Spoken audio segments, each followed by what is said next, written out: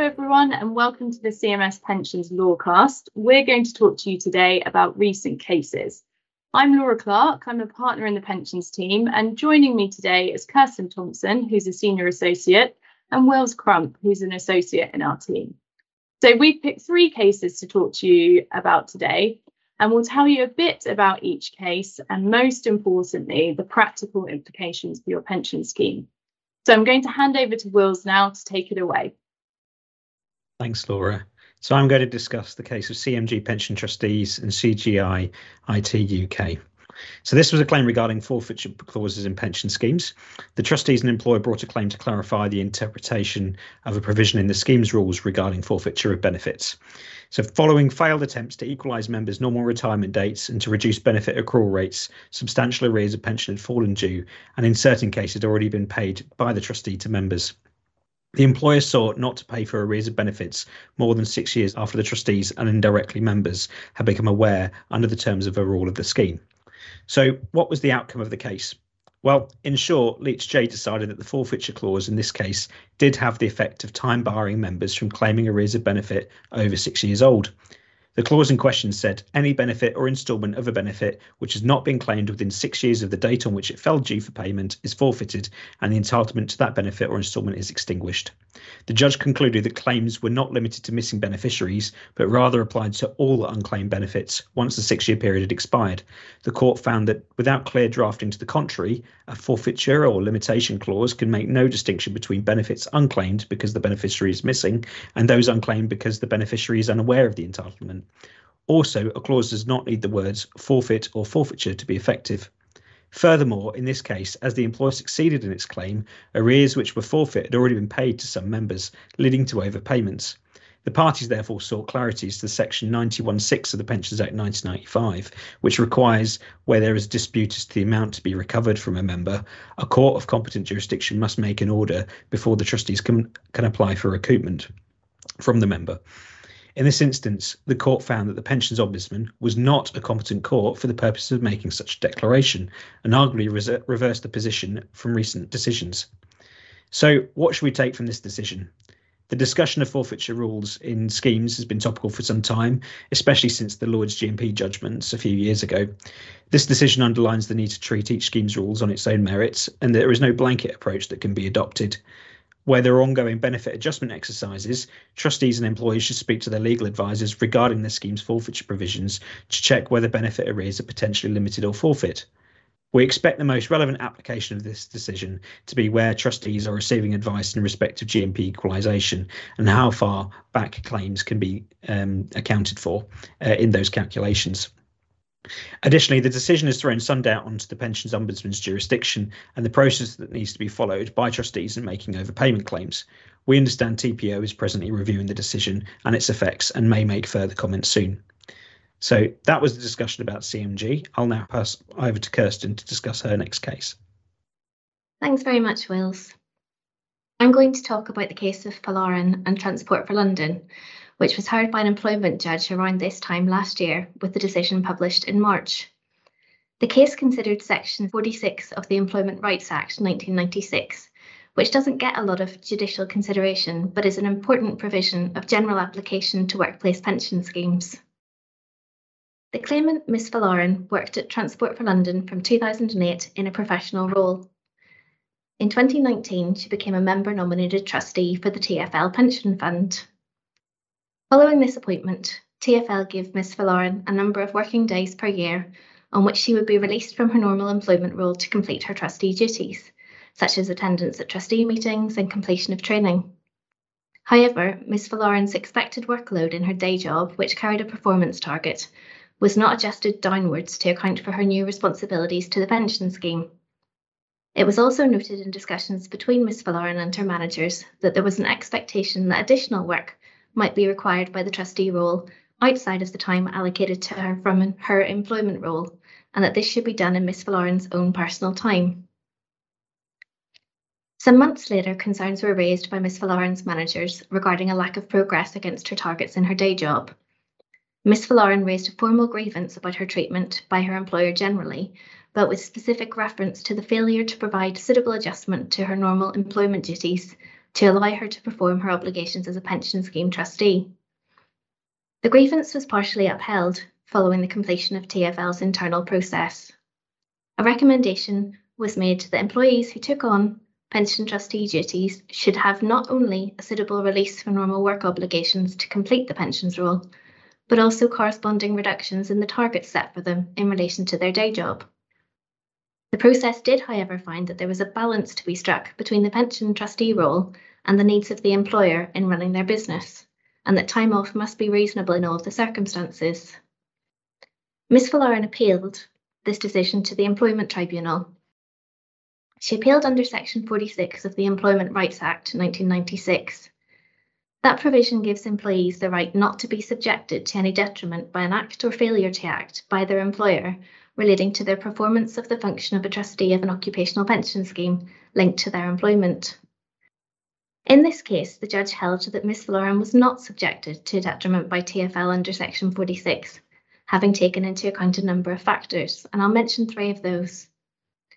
First, there's no statutory right to a reduced workload in connection with the performance of trustee functions for an occupational pension scheme, and nor did Ms. Folarin's contract of employment with TfL give her a contractual right to such a reduction.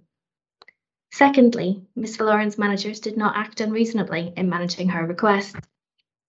Their understanding of the commitment involved in being a pension trustee was evolving over time, as was their approach to the allowance they were prepared to offer Ms. Folarin as they tried to find a workable solution. And third, the judge determined that it was reasonable for the employer to expect the claimant to carry out at least some of her trustee work outside of her core working hours. It's that last point that created some ripples in the industry, raising the question of whether there is general agreement with the judge in this case that a reasonably senior employee, as Ms. Folarin was, who decides to take on a pension trustee role, should expect to carry out some of the associated work in their own time rather than being allowed to fulfil the trustee role solely within their paid hours of employment. The Association for Member-Nominated Trustees didn't agree. The industry and representative body for member-nominated trustees criticised the decision, which it saw as it's at odds with one of its core policies, which is that trustees should be given adequate time and support by their employers to complete their pensions role. The association has made representations to the pensions regulator asking that it sets out clearer guidance on protections for trustees in this respect, to which TPR has not yet publicly responded. So what can we take from this decision for other pension schemes? I think it's generally clear to all involved that the work done by trustees in relation to their occupational pension schemes is valuable to employers.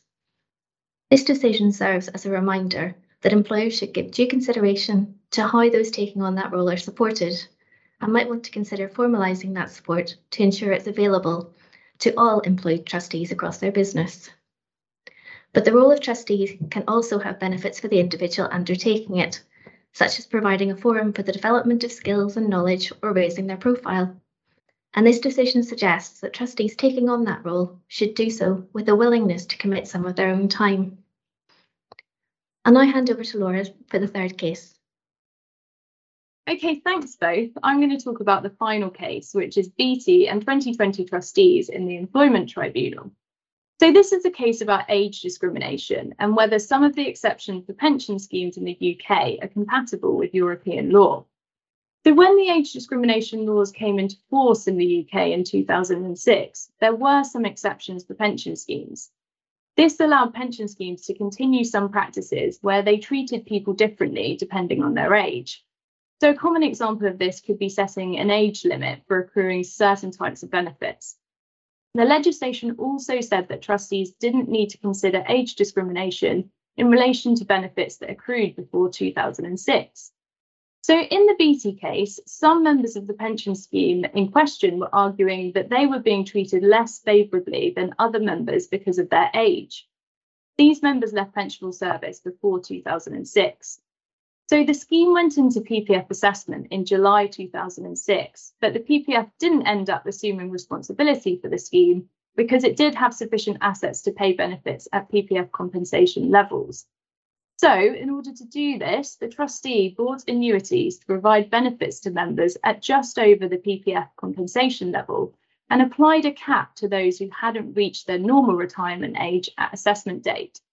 The trustee gave the members who complained capped benefits, and the members argued that by applying the cap, the trustee had breached the legislation by treating them less favourably because of their age compared to members who'd reached their normal pension age at the assessment date, and they cited the recent case of Hughes. So the BT case itself concerned the initial question of whether these members could even bring the claim on the basis that they were arguing about pensions that they'd accrued before 2006 and therefore should be covered by the exemption. So the members argued that they could bring the claim and said the position was similar to the 2017 case of Walker and Innispec, where the Supreme Court held that the cut-off date for pre-2005 service for benefits of same-sex partners was incompatible with EU law. The judge in BT agreed with these members and held that the tribunal did have jurisdiction to hear the claim, even though the members had left pensionable service and had their benefits come into payment before the 2006 cut-off date.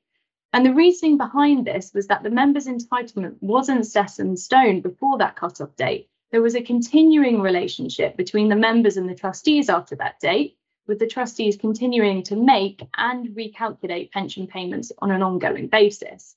So the judge held that the unequal treatment should be treated as arising at the time the pension falls to be paid, not at the date when it accrues. So the fact that these members left pensionable service before 2006 didn't preclude them from bringing their age discrimination claim. So what does this mean? What are the practical implications for your pension scheme? The practical implications could be quite significant for trustees and employers. If we look back to 2006 when the legislation was introduced, benefits in a scheme were audited to check for any discriminatory practices, and these were either changed or objectively justified. Because of the exemption for benefits accrued before 2006, these benefits were likely not reviewed at the time, and as a result, there will be many historic rules and schemes that are age discriminatory and exist just because we understood this position to be lawful at the time. So potentially pension schemes will need to review their scheme rules again and consider whether they have any practices that are caught by this. So what do you need to do next? We understand that the DWP is appealing this initial question to the Employment Appeals Tribunal this autumn, before the bigger question of whether the PPF cap has been applied fairly has its own hearing in November 2022. As far as we're aware, the appeal hearing hasn't yet taken place, but the DWP clearly will be very interested in the outcome of this case and its impact on pension schemes. So this is definitely one to keep on your watching brief. So we just want to finish by saying thank you for listening today. If you want to hear more about any of these cases, or you think that these issues might affect your pension scheme, then please contact any of us or your usual CMS contact. So that's it from us, and please stay tuned for the next CMS Pensions Lawcast next month.